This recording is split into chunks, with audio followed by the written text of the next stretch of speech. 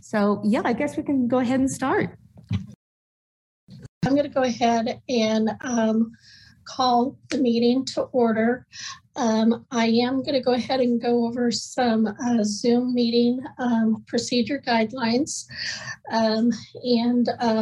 First, going to remind everybody the meeting is being recorded and broadcast on the city's YouTube channel and public access cable channel 25. During the meeting, when you are not participating, please mute yourself by clicking on the microphone icon found on the lower left-hand side of the Zoom menu next to the video icon. When you are muted, a red line will appear over the icon.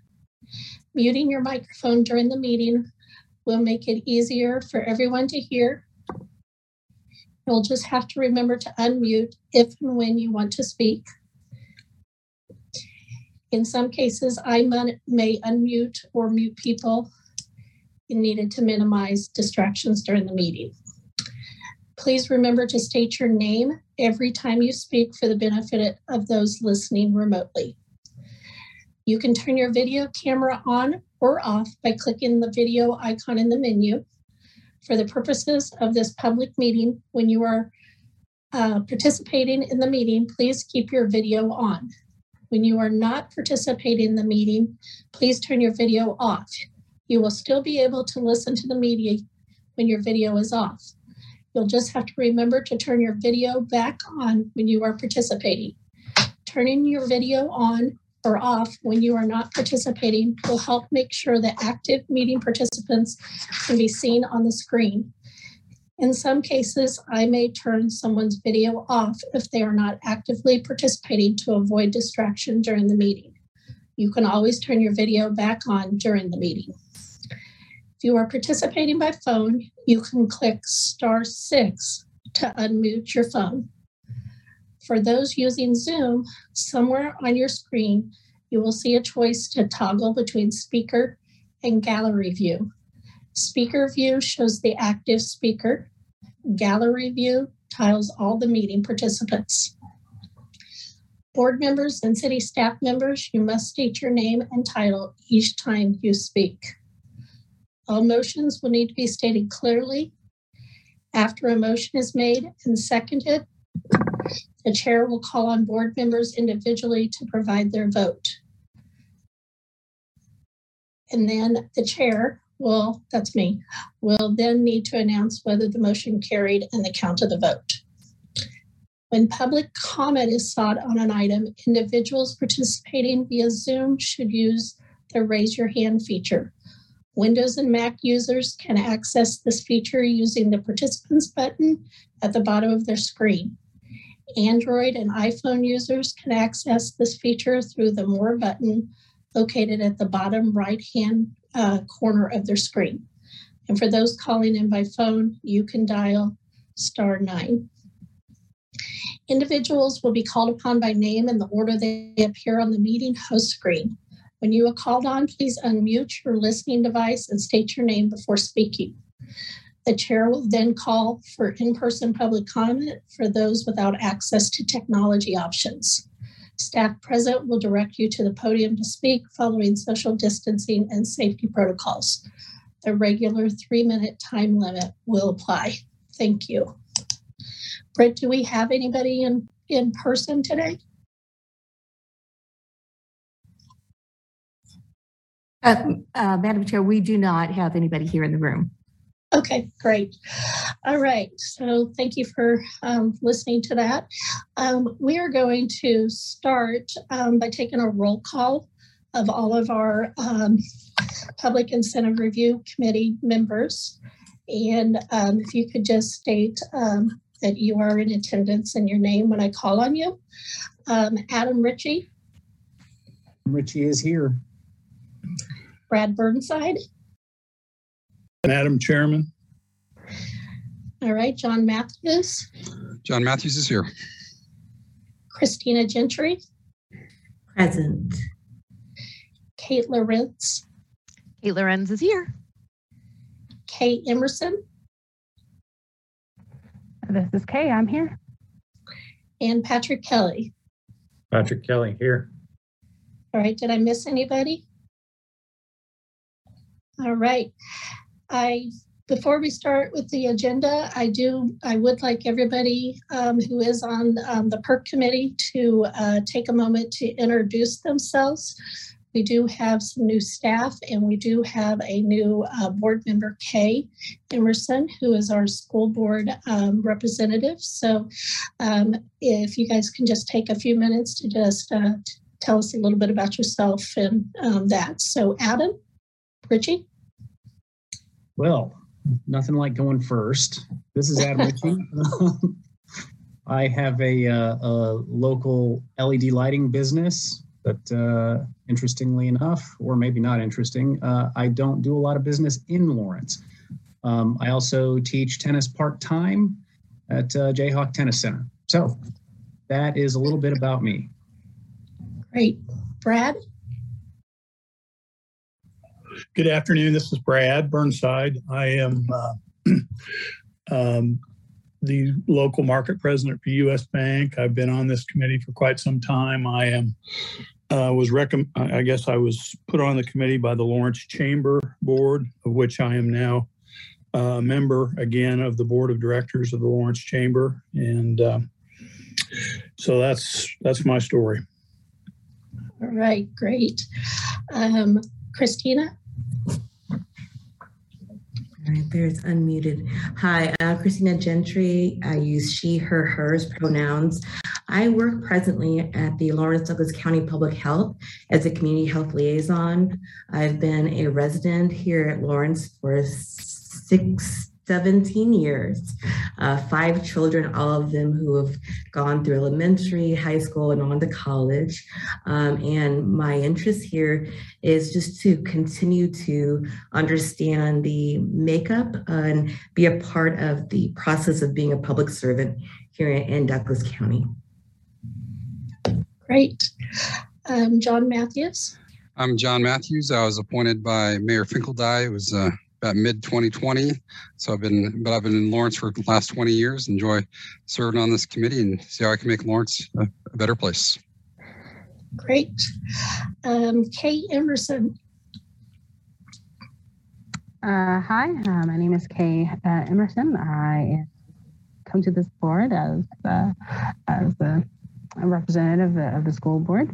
And I was very interested in being a part of this because I found it important to kind of learn a little bit more about how businesses become part of our community and how that affects the different tiers that support each and every individual that lives in Lawrence. So I'm thankful to be here today and I'm looking to learn. Thanks. Great, welcome.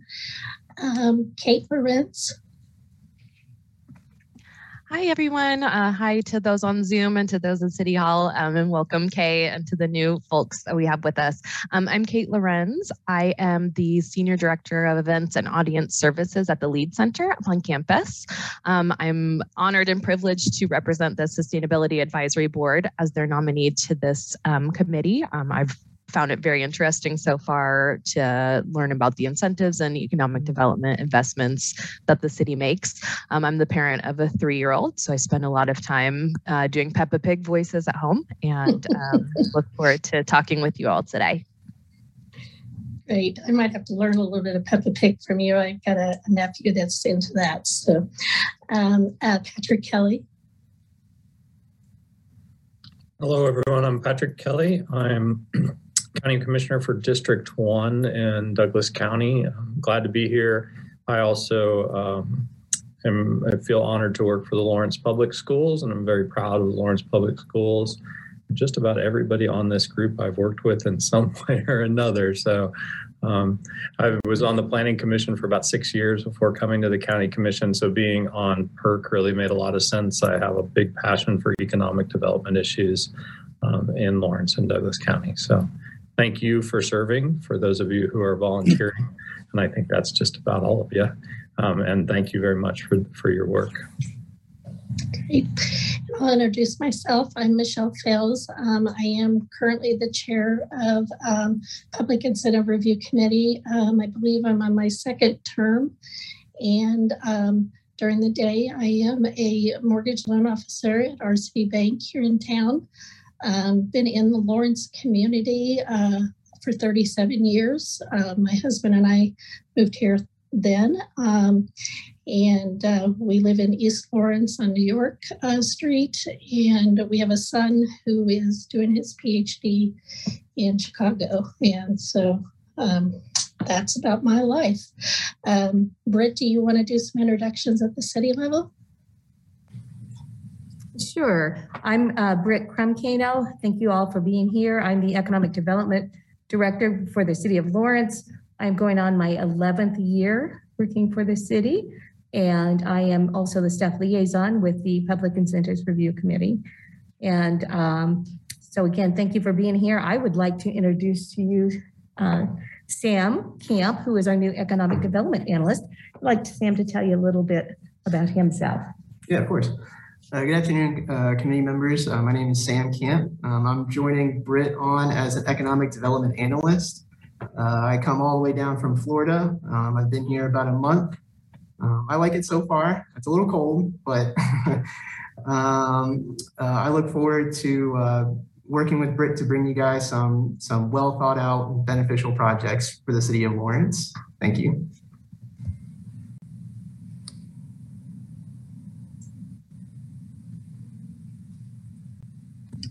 Anyone else that would like to introduce themselves? All right.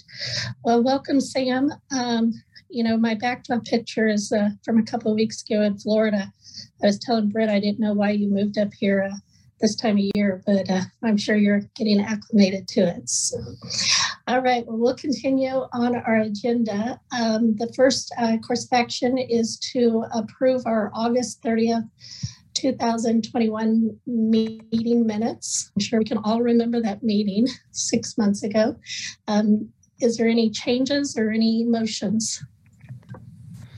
Michelle, this is John. I'd like to make a motion to approve those minutes. All right, John has made a motion to approve those minutes. Is there a second? This is Patrick. I'll second. All right, so John has made a motion to accept the August 30th minutes, and Patrick Kelly has seconded those. I'm going to go through the board members, and if you could place your yes or no vote. So, John? Yes, aye. Yeah. All right, Brad?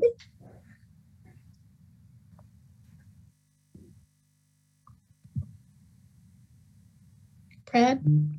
Yes, sorry. I'm in That's favor. okay. Christina? Yes, I approve.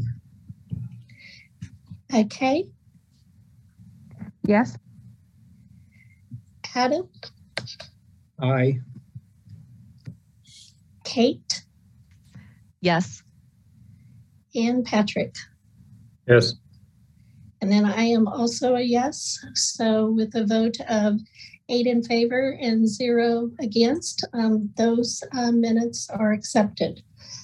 All right, so our next agenda item is to consider a request from Dover Construction for see if I can talk today, a review bond financing to obtain a sales tax exemption on construction materials to build the Cedarhurst Assisted Living and Memory Care Facility, which is to be located at 4450 Bower Farm Drive. And so I'm going to go ahead and open that up to our presenters, which I believe are Andrew and Nick. Yep, Madam Chair, if I could, this is Britt Krumkano, City's Economic Development Director. I always like to introduce the projects initially, and then we'll go ahead and turn it over to the development team presenters, and they can talk about the project, their requests, give us a little information about their company, and then open it up for a Q&A. So this is a request that staff has received an application from Dover Development for the new Cedarhurst facility out in the Bower Farm area. It is proposed to be a 70,000 square foot facility built on 7 acres. Cost is about $21 million in capital investment. It is a senior facility providing living, medical, memory types of services for those seniors. And if plans go forward, they would start construction this year and have it operational next year. So with that brief introduction, I'm going to turn it over to the development team and have them, like I said, introduce you to the project, their company, their request, and then we'll open it up for questions. Thank you. Yeah, thank you, Britt. My name is Nick Dwyer. I'm with Dover Development. Am I able to share my screen? I just have a short presentation to run through that would kind of give an overview of the project and our company. Can I do that? I think you can. Okay. We've got a technical person here. If we run into problems, he can help us. Yeah, I think I should be able to. Let me know. Can everyone see that? Yep. Yes. Okay, great. Well, I'll just run through this briefly, but thanks again for everyone's time. Like I said, my name is Nick Dwyer. I work for Dover Development, which is the real estate development company for Cedarhurst Senior Living, which is a larger organization.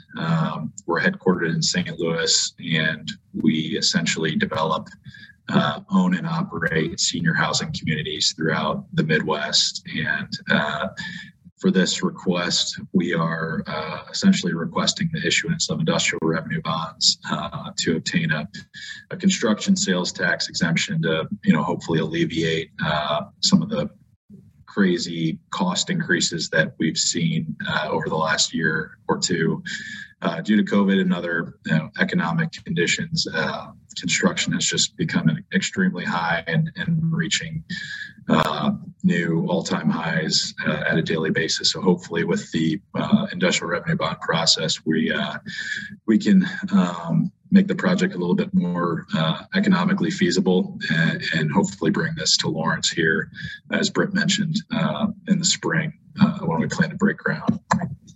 But like I mentioned, we're a vertically integrated senior housing organization. We manage over 60 communities throughout the Midwest and Southeast United States. We serve approximately 5,400 seniors. And traditionally, our communities consist of assisted living apartments and memory care apartments. And so we are housing and caring for folks that essentially can no longer live at home on their own, and they might need a little bit of assistance or they might need a lot. Each resident has a individually kind of tailored care plan based on their needs and the activities of daily living that they need help with. So like I mentioned, we've got facilities kind of all over the Midwest. This will be our hopefully our third project in Kansas. We're under construction on a similar type facility in Topeka, and soon we'll be breaking ground on a project in Salina, and the plan is for Lawrence to follow shortly thereafter. It is worth noting that both of those projects also utilized industrial revenue bonds to help get those across the finish line, and those are both recent projects. Probably our most recent projects other than Lawrence. Just some sort of data on the Lawrence, Kansas senior population. It's expected to grow over 23% in the next 5 years, which is a rather large number, even when you compare a lot of towns across the U.S. are seeing increased aging demographics just due to the nature of the baby boomer population and other factors. But Lawrence has quite a high senior growth rate, and adult children, the anticipated decision makers, that population is also expected to grow. So the 45 to 65-year-olds who will be putting their parents in these types of communities, that population is expected to grow as well. And then another reason that we're attracted to Lawrence, and we think our project will do really well, is just the age of existing inventory in the market. A lot of the competitive product in Lawrence is quite dated. And so, our goal is to hopefully bring sort of a fresh, new senior living environment at similar costs, very competitive prices to provide that level of care for those seniors in the area. So more details on the project. It's 74 units. That's a pretty standard size community that we like to build. And so 52 of those apartments will be dedicated for assisted living residents. And then there will be a smaller 22 unit memory care wing that's designed specifically to care for those who suffer from Alzheimer's and other related dementias. That portion of the facility is designed in such a way that limits wandering and allows for the specialized memory care staff to have eyes on residents at all time, and just more secured and sort of stable environment for those folks. As Britt mentioned, we anticipate the total project to be approximately $21 million all in terms of real estate construction, initial operating deficit, all in number 21 million.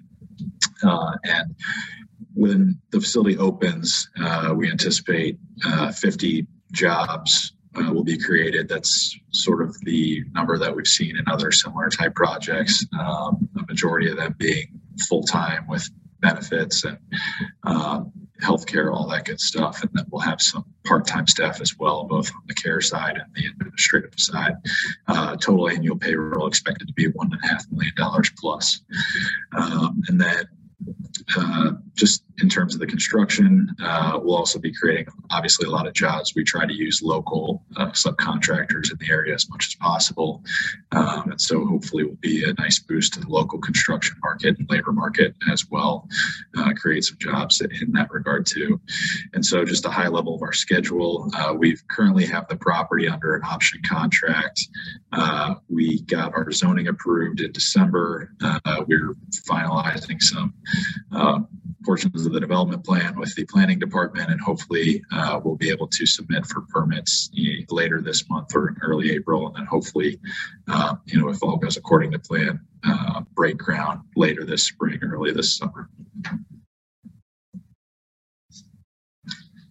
And this just gives you an idea of what the facility will look like. We're working with a new architect here in St. Louis. And so this is the building design that actually we're building in Topeka, Salina, and hopefully we'll be building in Lawrence as well. The physical apartments, they're a mix of studios, 1-bedrooms and 2s. The memory care apartments are all private studios.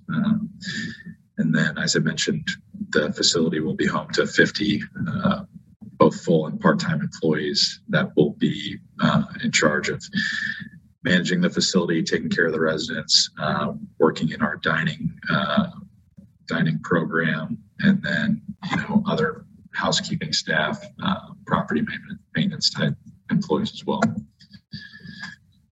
This is just to give you an overview of the location. We're on a 6.5 acre tract within the Bauer Farm subdivision. So really the last sort of developable tract in that area, just south of Free State High School and just east of Theater of Lawrence.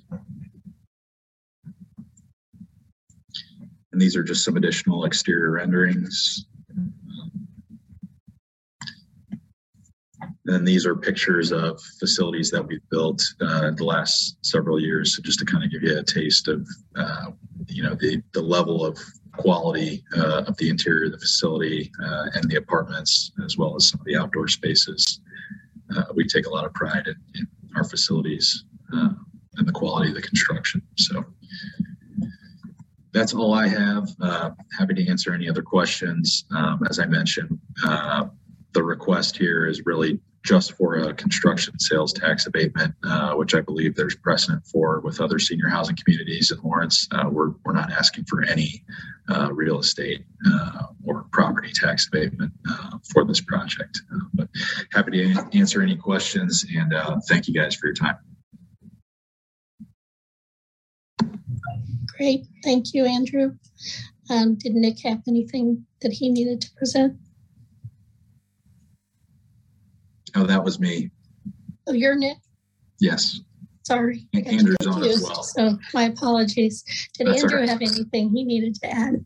I don't. Thank you. I'm Andrew Kovar with Triple Wolf and Garrettson. I'm counsel for Cedarhurst and Dover Development on this project. I specialize in bond counsel and incentive and development work. And so thank you for your consideration. Nick obviously had an excellent presentation, and we'll have any answers to any specific questions you have about this project. Thanks. All right, thank you. Sorry about mixing up the names. All right, board members, do any of you have any questions you would like to ask? Hello, this is Kay. I had a couple of questions. One of my first questions is you stated that it was great, being able to create jobs. I think that's always a great thing. My main question, though, is what would be the average rate of pay for the employees that you're looking to hire on this project? So I think we have that exact figure. Britt, I don't know if you're... Yeah, I think I have that in my memo. Let me get back, scroll over to that. I want to say it's around $30 an hour between the full-time and part-time, but I think the figure changed during the application process. So I want to make sure we're getting the right figure. We had sent Britt an updated number, but just give you a high-level overview. We've definitely seen wages go up, and the ability to attract workers for these types of healthcare facilities is definitely a challenge right now. So I know wages have definitely seen an increase over last year, but I want to say our average wage is probably $30 an hour, and goes as high as $60 an hour for the high-level administrators of these types of facilities. And the lowest level of weight? Okay. So the lowest level would probably be like a dining aide who might be a high school student who would work here part-time, and that wage would probably be around $12 an hour. Yeah, if I look at page 15, I believe it is, of the packet, let me see if I got that number right. Oh, 5, not 15, sorry. It says that your average wage from, if we do the weighted average, it's around 42. Okay. 857 with your support staff around 30,000. So not sure if that'll help, Kate. Okay.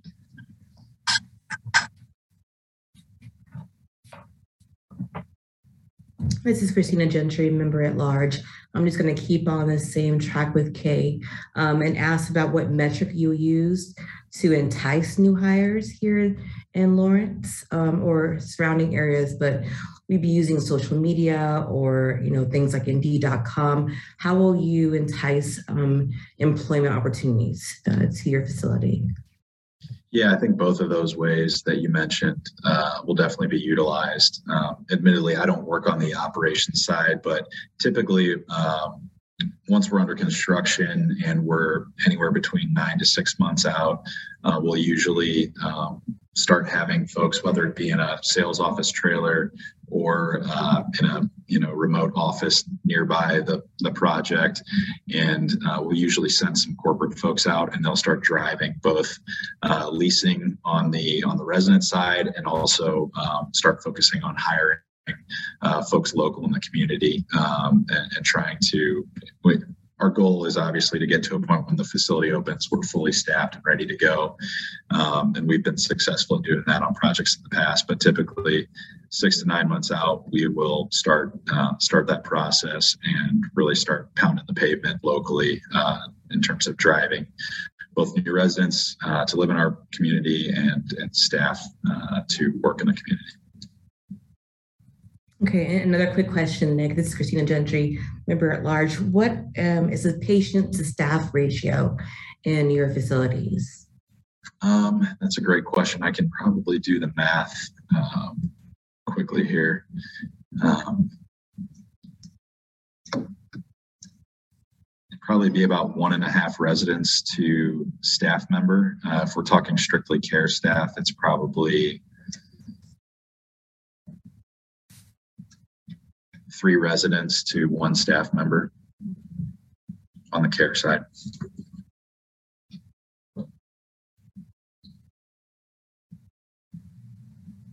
This is Kay Emerson again, representative school board. Okay, so I had a couple more questions. One of my questions is when it comes to, you had stated that, one of the reasons that you are interested is because of just the existing age. I was just kind of curious, like how many individuals in Lawrence actually are needing additional housing in this age group? I think that was one of the main points I was missing from what you were sharing. Yeah, so just to kind of give you some insight on how we select new markets to enter, we do both internal sort of market analysis as well as utilize third-party market analysis. And we really look at the age of inventory, the market rates that folks are charging, and then the occupancy levels. And in this scenario in Lawrence, we found that there's a lot of facilities charging a lot of money for assisted living apartments that could potentially be 20, 30 years old, outdated. We think we can provide a product that's much nicer at a very, very similar cost.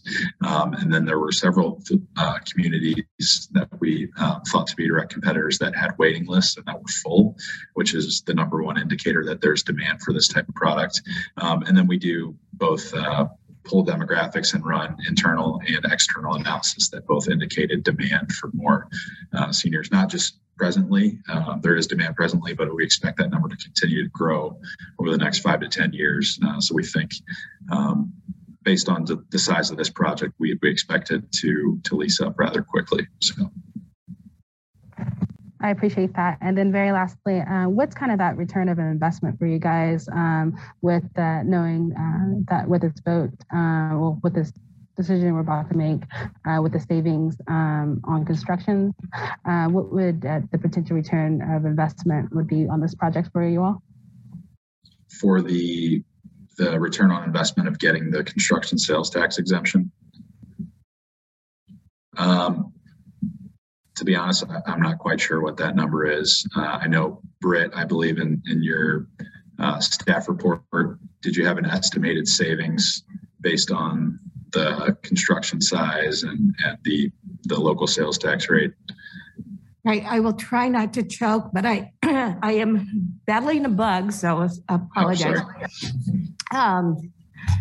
Yeah, I do have that in my staff report. There is an estimated sales tax on this this amount of estimated sales tax exemption would be $230,315, of which approximately $53,000 of that is coming from the city. Now that's assuming all materials are bought within Lawrence. I don't know what the construction team has in terms of deciding, where they're going to be purchasing their materials and that sort of thing. This sales tax exemption would be within the state of Kansas. If you bought materials outside of that state, I don't know how. I'm not familiar enough to know if this exemption would extend to those types of purchases. So this is really looking at the maximum.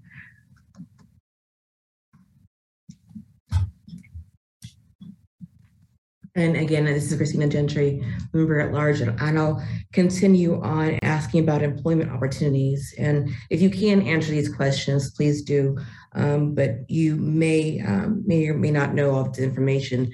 I would like to know, using your other facilities, I hear that you have quite a few, some located in one is in Topeka and other places. Would you say you have a good overall understanding of staff and people who are working with you or hires presently in your other facilities? To be honest, personally, no, I do not. I visit our facilities. I work more on the front end of the development construction side.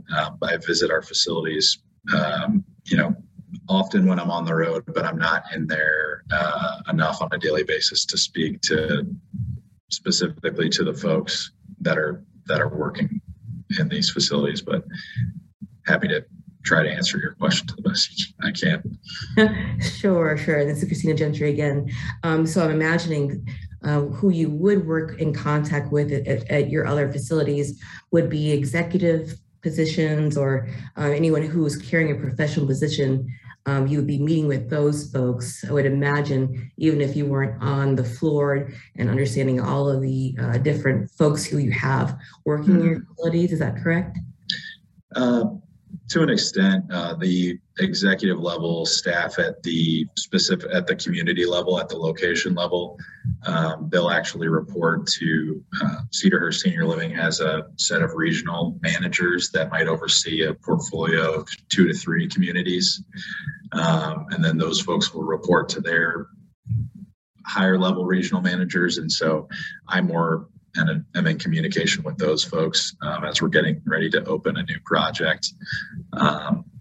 And so, to be honest, I don't have much interaction with the actual administrative level staff at each specific location.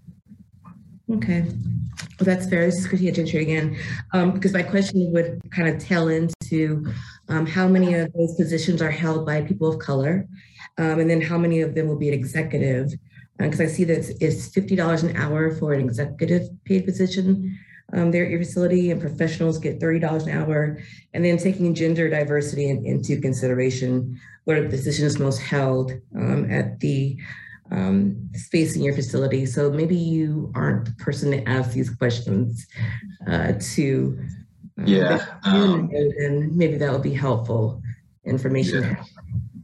Yeah, I can certainly talk with our HR department. Obviously, diversity is very important to us, and I can't say from a gender aspect, just going off the cuff, I know that a majority of the administrative level employees in our communities are typically women. And I think that's just a nature of the senior care industry. But I can certainly reach out to our HR department if you guys want specific figures on diversity or gender inclusion or what have you. I would appreciate that. This is Christina Gentry. Thank you for your answers, Nick.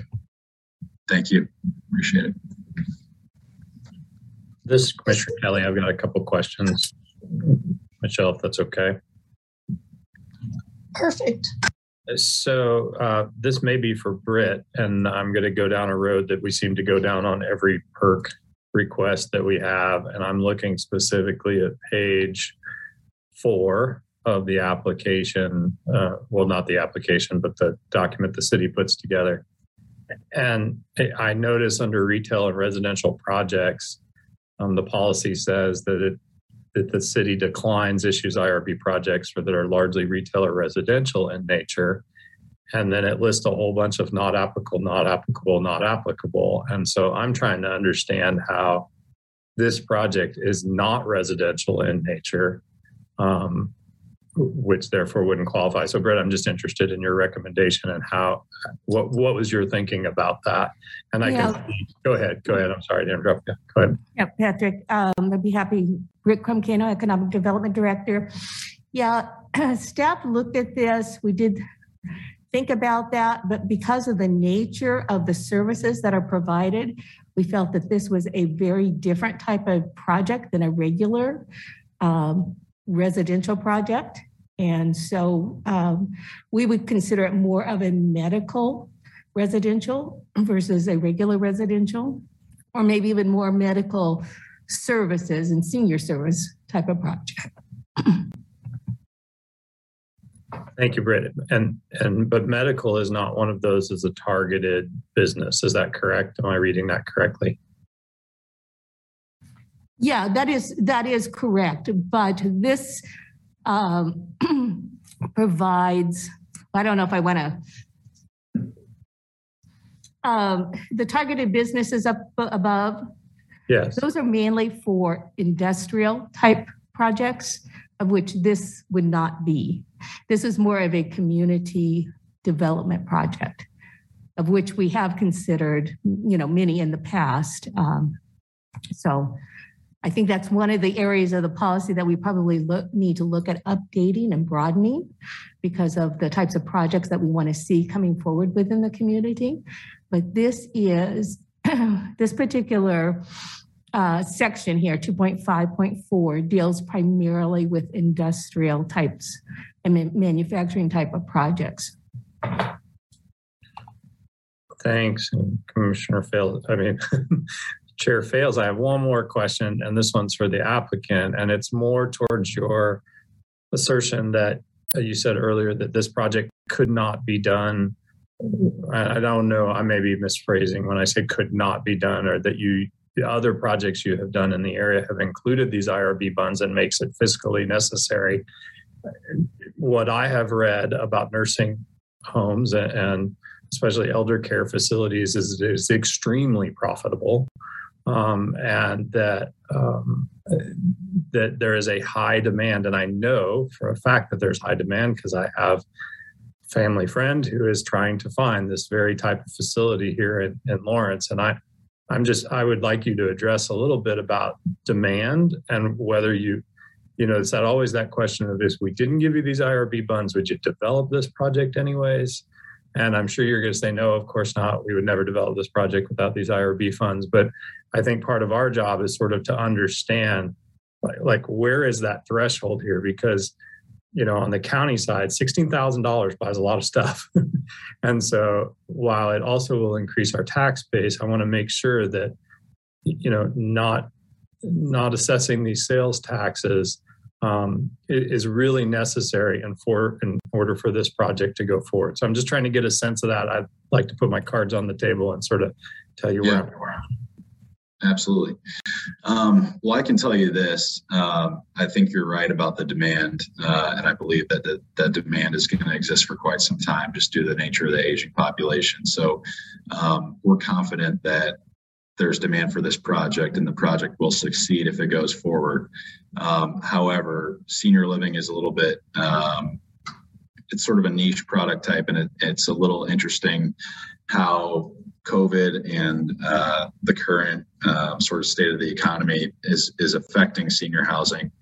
And what you're seeing is it's not just sort of like apartments or any other general type of commercial real estate.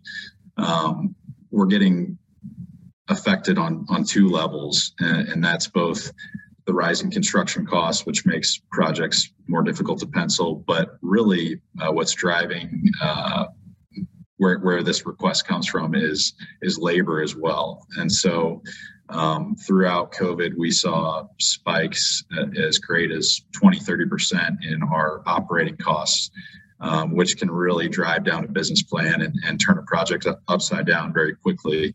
And while we're in the process of developing this project, we've had to reprice other projects several times, and we've seen construction costs rise 15-20% just in a matter of months of repricing projects and subcontractors not willing to hold their pricing because of the dramatic changes in labor and material and what have you. So I can't say definitively if we didn't get this sales tax exemption that this project would not go through, but it's a way for us to hedge against all these risks and dramatic price changes that we're seeing both on the construction side and the labor side.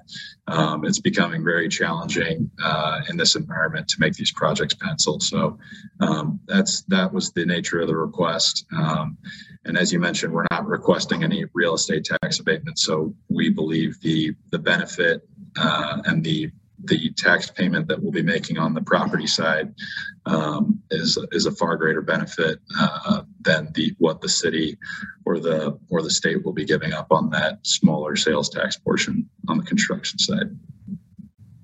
Thank you, Nick. I appreciate your candor on that question. Madam Chair and Member Kelly, if I could, this is Britt Krumkano, Economic Development Director. Patrick, I did want to, there's something I overlooked since I do these kind of in advance. Section 2.5.5 does allow IRBs to be done for senior living types of facilities. So I did want to point out that, yes, we can do this. The other thing is for a sales tax exemption IRB, the policy does not require a cost benefit or benefit cost analysis to be ran. So typically I don't, but this particular time I did. And I wanted to share with you some of the numbers because I think this kind of gets back to, if you want to talk about return on investment and what our different taxing jurisdictions are getting back from a project like this, we typically look at a cost benefit ratio. The city likes to see a ratio of 1 to 1.25, which means for every dollar of assistance that's going in, we get $1.25 in benefit value. This particular project, because it's adding so much to the tax rolls and it has a lot of investment, the benefit cost ratios for the city are 4.25. For the county, that's $6.64, and for the school district, $3.90. So if you want to look at that as our return on our public dollar investment, I think that's one of the better ways of looking at it. This is Michelle Wells. Oh, sorry, Chair. Britt, thank you for that information. Did someone have something to ask? Hi, yes, this is the Kay Emerson board rep, school board rep. I wanted to ask a real quick question on that return of investment that you just shared, Britt. How long would we be looking at that? What's kind of that timeline for that return of investment to actually come through? Typically, when I run a cost benefit analysis, I like to go 5 years beyond the incentive period. Since this period is almost instantaneous, I ran it for 5 years. So we're looking at a 5-year time period for that. And then, of course, beyond that, because it's fully on the tax rolls, at a much higher property tax value than the vacant lot is currently bringing in, it continues to bring in those revenues. This is Michelle, the chair. Britt, building on what you just said, I just ran a quick and dirty real estate tax calculation based off of 19% of the value.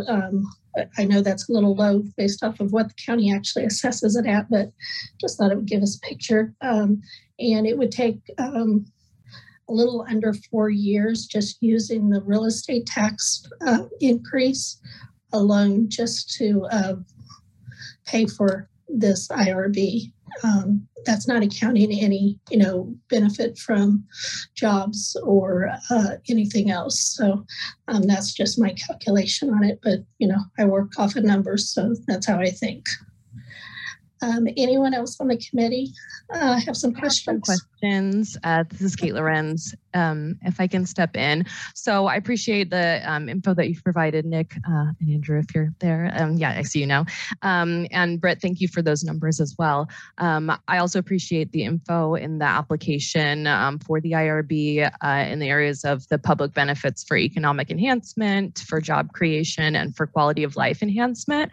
I'm curious about the area that didn't have anything marked in it, the environmental sustainability. So it doesn't say that it will meet Energy Star criteria, nor be built to LEED equivalent level, nor provide environmentally friendly features. So I just wanted to ask about that and hear more about the environmental and sustainability aspects of the project and of your company and its values. Yeah, that's a great question.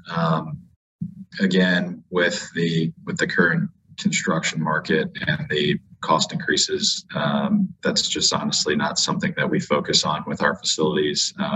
What we do focus on in terms of resident environment is a strong emphasis on outdoor space. So each resident will have its own private porch or patio.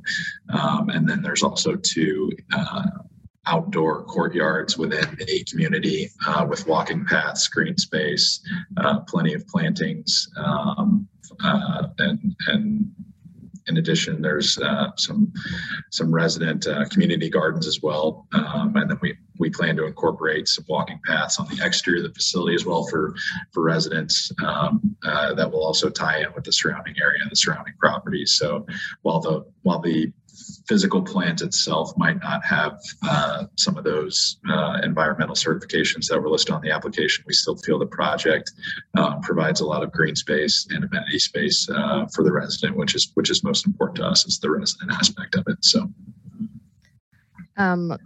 thank you. So just kind of building off of that, just wanted to kind of draw attention to some of the things that that are unique about Lawrence. So in the in Ernst & Young's economic development assessment that I believe came out in 2020, they found that the protection of the environment and sustainability are extremely important values for Lawrence as a community, for our residents. So one of the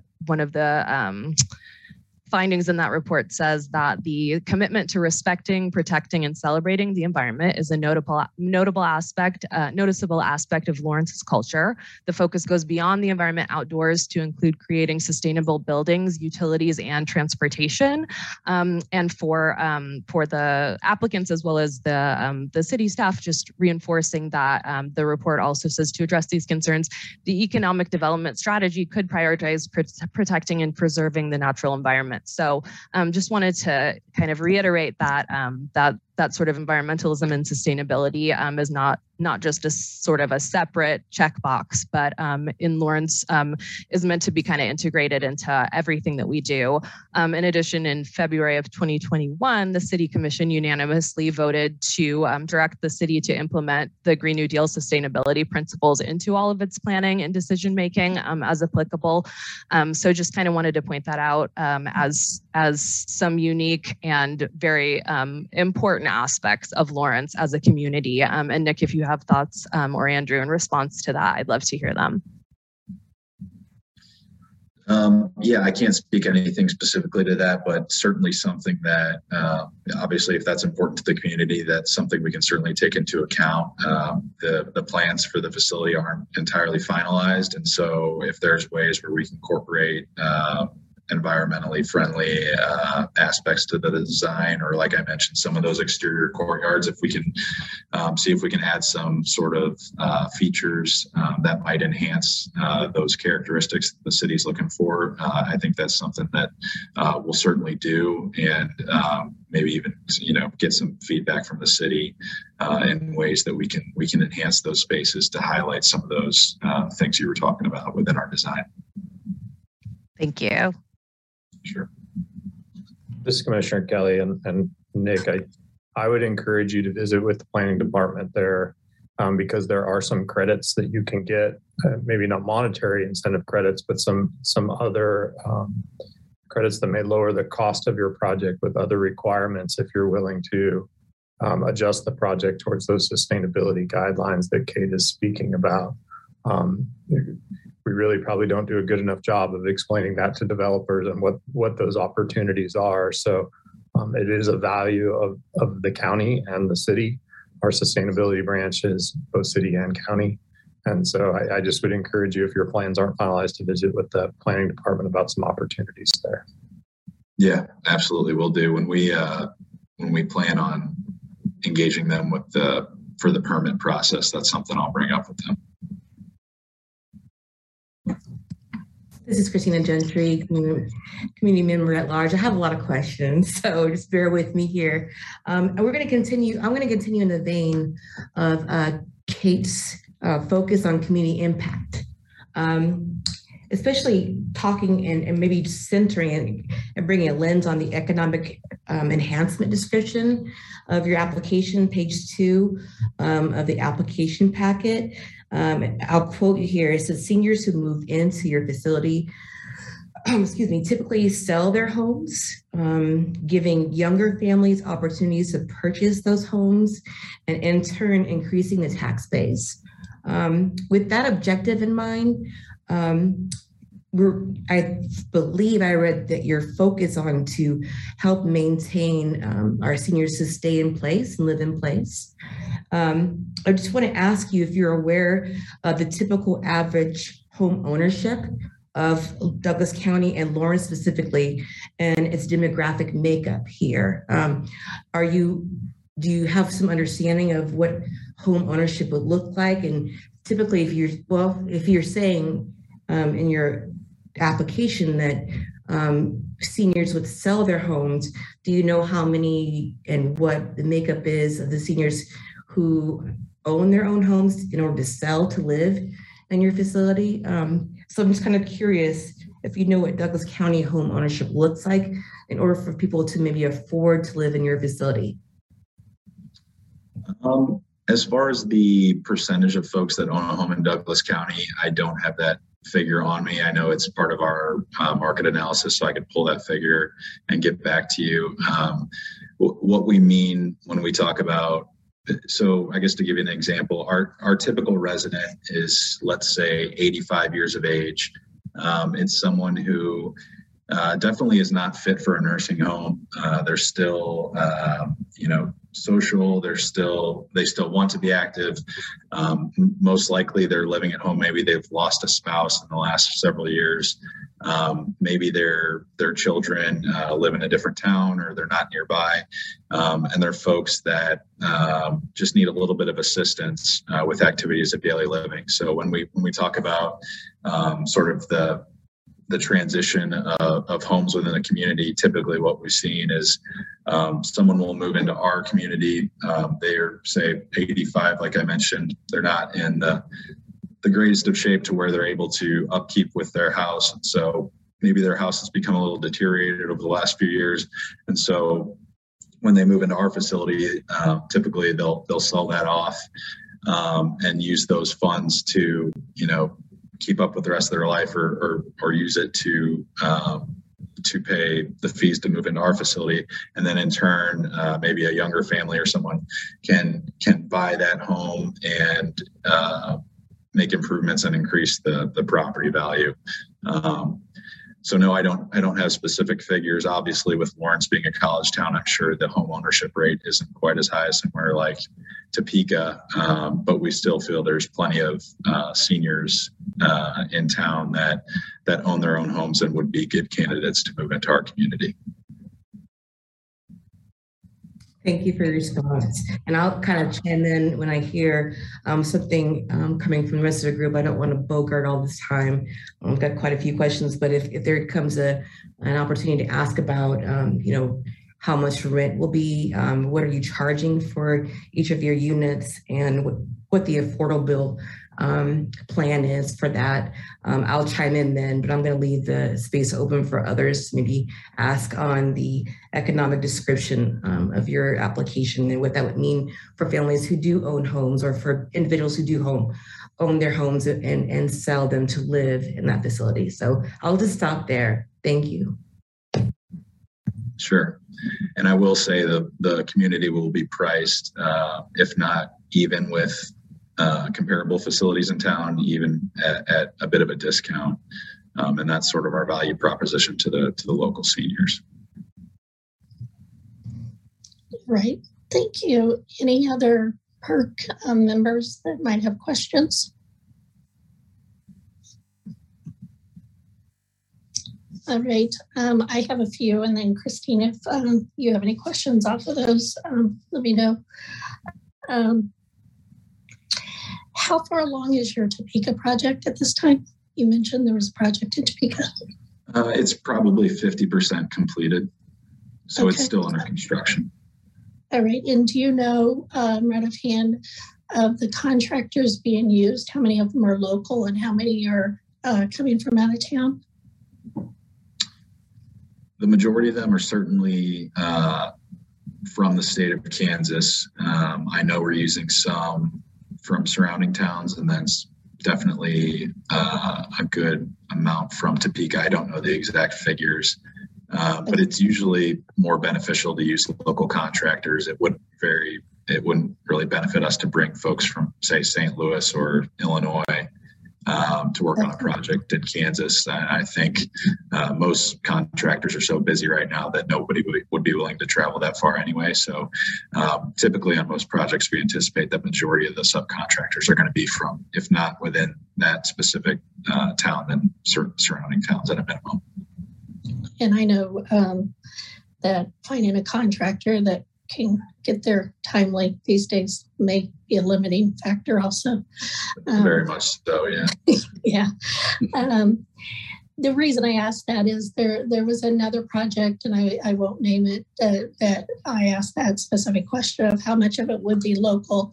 And it was a project that I drove by quite often during construction. I was very dismayed to see out of state contractors being utilized when the contractors stated that they would be using local. So, it is something we like to see if at all possible is the local contractors. We do know that, you have to make it fiscally feasible. Plus you also, have the availability of the contractors that can come into play. So I was just curious on that. When do you start marketing your units for rental? Typically 6 months prior to opening. Okay, so we would see your advertising for these probably with the, mid 2023 date, give or take.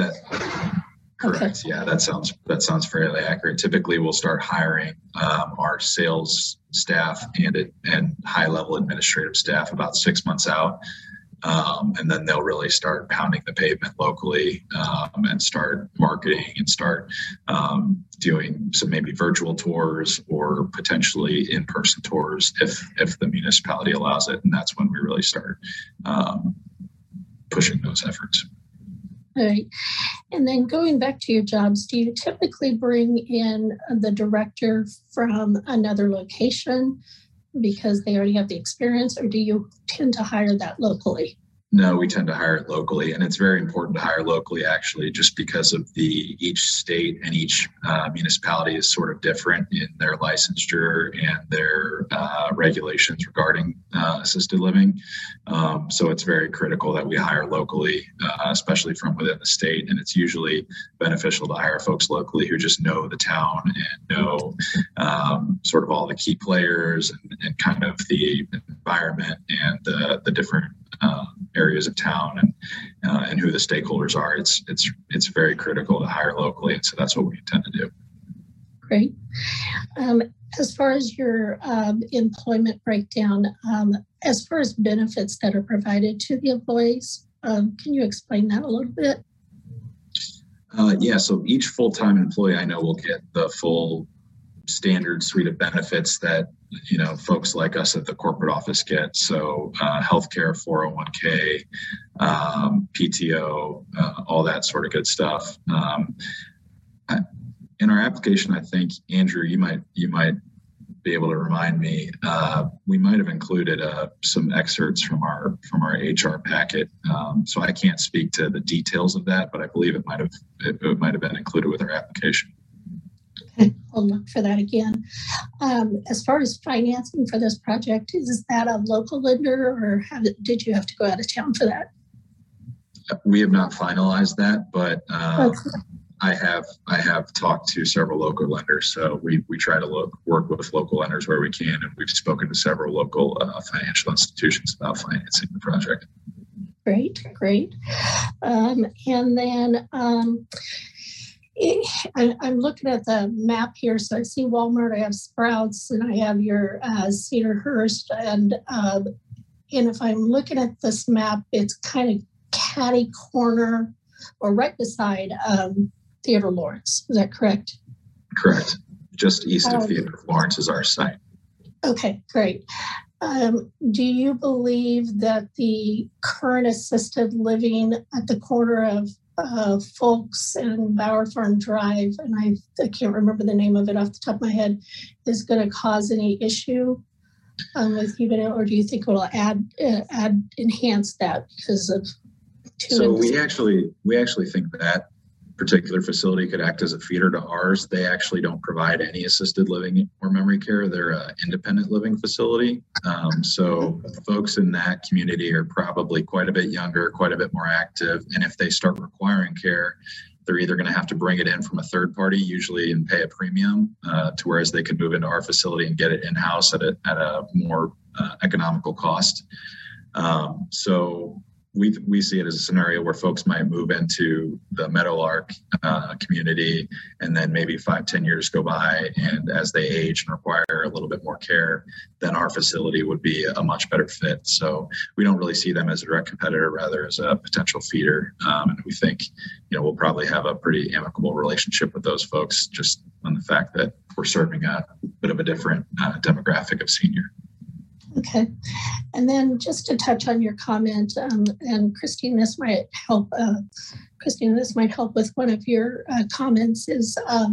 So I want to make sure that I understood your comment in the packet that if you have someone who is living in their own home at this point in time, then if they choose to move into your facility or another facility in town, that most likely they're going to sell their current home, which would then put that on the market for, depending on the price point of that house, for possibly a family to buy. And all I can say from the real estate point of view is, we've been fighting our second year of limited inventory. So I could see that as being a pro out of this project, depending on the houses that are put on the market. And so I just wanted to make that comment. I don't know if that helps, Christina, with your question. Unmute, there we go. Yes, thank you for coming back to that and circling back. I think more of what I was trying to gauge from Nick was if there was an understanding about the Lawrence demographic of home ownership. So specifically, you would be really looking at taking applications from the majority of homeowners. If that were to be the case, where someone would have to, in order to live in your facilities, not in order to, not specifically, and not, saying this is the only way that a person can afford to live there, but we're taking into the understanding of home ownership and who owns homes in Lawrence. And so if you didn't have those figures in that number, I would say that you should maybe, I work at the health department, so one of my benefits working here is to understand our health equity report. That kind of understands and gives a screening to what home ownership looks like in Douglas County. And so while a little more than half of households identifying as white, non-Hispanic reported owning their own homes, the vast majority of owners of their own homes in Douglas County are self-identified white, non-Hispanic. So that just is taking inventory of what our makeup and demographics looks like when it comes to home ownership. So I was just kind of wanting to know the depth of understanding of what home ownership looks like for the residents here. And so taking that into account, if we could maybe shift to not just home ownership, but how a person would pay for the facilities or pay rent. From what I understand on your website, that it says that senior living is not covered by Medicare. So I'm also wondering about the people who would be finding this place to be their final home and moving into this facility, and what percent of homes will be reserved, if any, for those receiving Medicaid or Medicare.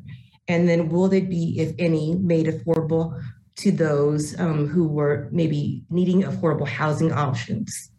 So maybe the Medicare, Medicaid question is something you'll be able to offer us more understanding about. Yeah, so this is a totally private pay facility. Typically, the affordable senior housing product that you see is financed through government low-income housing tax credits. And so this project does not incorporate any of that. Typically, the home analogy is just one of many instances in how a senior might arrive at our facility. Some other instances, maybe they're living with their children, and the children are looking for a better, more holistic care environment to provide. Sometimes they sell their home, sometimes they don't sell their home, sometimes it's not always required that a senior sells their home. That's just a scenario where someone might move into one of our communities. And so typically they're using either funds from the sale of their home, their retirement savings. Some of the folks have long-term care insurance to help cover the costs. There's VA benefits. So if the spouse of the folks moving into our home or the resident themselves served in the military, there's benefits that they can tap into there. So there's certainly a number of different ways where folks finance the cost to live in one of our communities. And it's typically, when someone moves into our community, as you mentioned, it's usually their last home. And so we don't expect someone to, sell their house at age 65 and then draw down funds for 20, 30 years. It's, the folks moving into our community are typically 85 plus.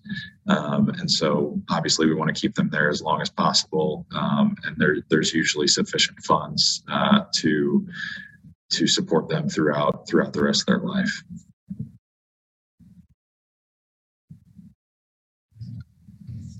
All right, this is Michelle Phils, the chair. Any other questions from our board?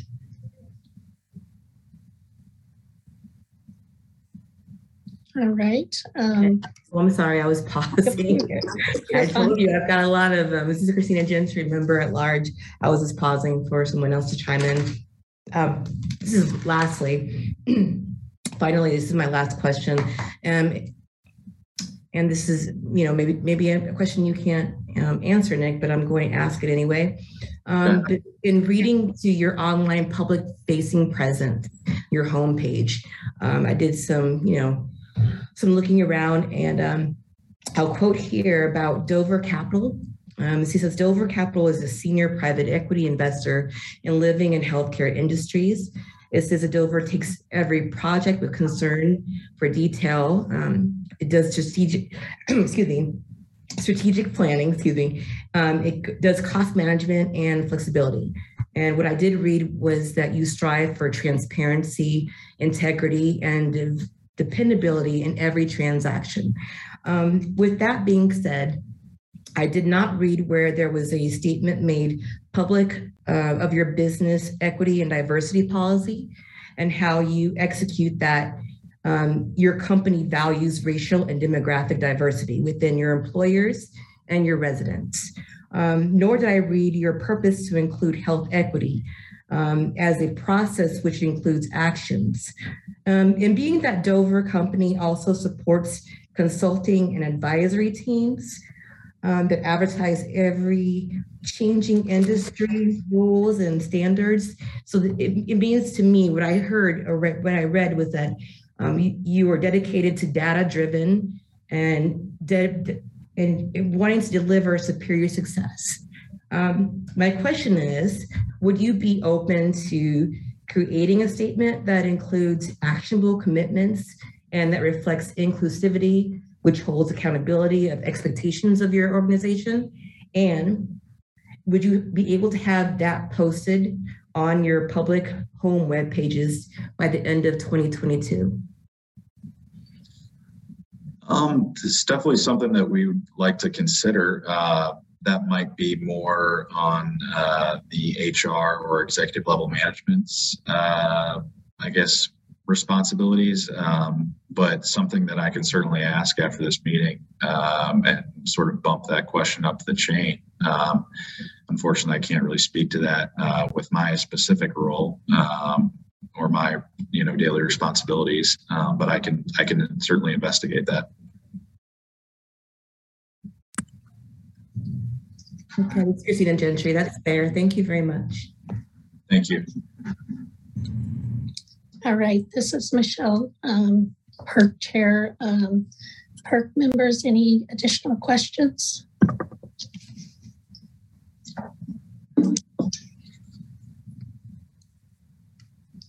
All right, and from what I understand, we don't have anybody that has public comment. Is that correct, Britt? Yes, Madam Chair, that is correct. All right, so that being said, if there's no additional questions, if anybody on the PERC committee would like to make a motion, feel free to do so. Madam Chairman, this is Brad Burnside. I would move that we approve the request as presented based on precedent and based on staff recommendation and based on the fact that this entity is not requesting any real estate tax abatements. All right, so board member Brad Burnside has made a motion to approve the request as presented based off of precedent, staff recommendation and that no real estate abatement has been requested. Is there any second to that motion? Michelle, this is John Matthews. I'd like to second that motion. All right, so Brad has made the motion and John Matthews has seconded. So I am going to take a roll call vote. All right, John Matthews. Aye. Brad Burnside. Aye. Christina Gentry. Nay, and maybe there can be more discussion upon, are we deciding to approve the application or decided that we're not? I'm curious about the question being asked right now. Brad has made the motion that we approve the recommendation at this point in time as presented. And so right now, John and Brad have placed yes votes. And if I understand your nay vote, is that correct? That's correct, yes. Okay, thank you. Kay Emerson.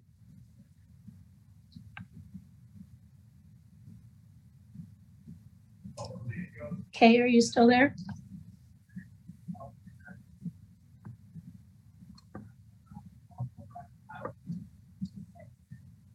Kay, I'm not hearing you. It looks like you're on mute. I am.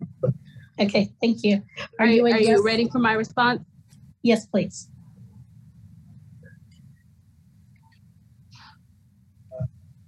I'm here. I'm here. Yep, I'm here. Can you hear me? Yeah, I can hear my you, vote Kay. is no. Okay, thank you. Adam Ritchie, Aye. Kate Lorenz, Nay. Patrick Kelly. Nay. All right, and I am a yes. So at this time, we have a recommendation with 4 yeses to the motion to approve the request as presented and 4 noes. So it is a tied vote. And if I understand, Britt, that is just how we pass on the recommendation. Is that correct? That is correct. Okay. Is there any, Kay, I just got your chat and I did get your vote under no, so thank you.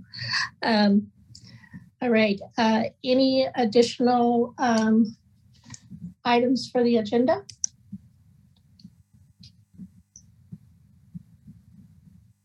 All right, do we have a motion to adjourn? Michelle, this is John. I'd like to make a motion to adjourn. All right, and any second for that? Michelle, this is Adam. I'd like to second that. All right, and Britt, do I have to take a roll call vote for adjournment? I don't think so. You can do that just to be safe though, if you want to. Okay. All right, John, should we adjourn? Aye. Yes or no? Okay. Brad? Aye. Christina? Yes. See you next time. All right, Kay Emerson?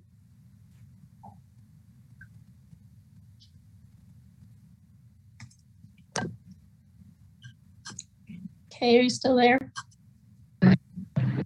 Kay's an aye. Okay, thank you. Adam? Aye. Kate Lorenz? Aye. Patrick Kelly? Yes. Okay, Kay's an aye, just so you know. Got it. All right, got it. And I'm an aye. So meeting is adjourned. I appreciate everyone's time today and we had a good discussion. So everyone have a good time and we hope to see you all soon. Bye, everyone. Thank you.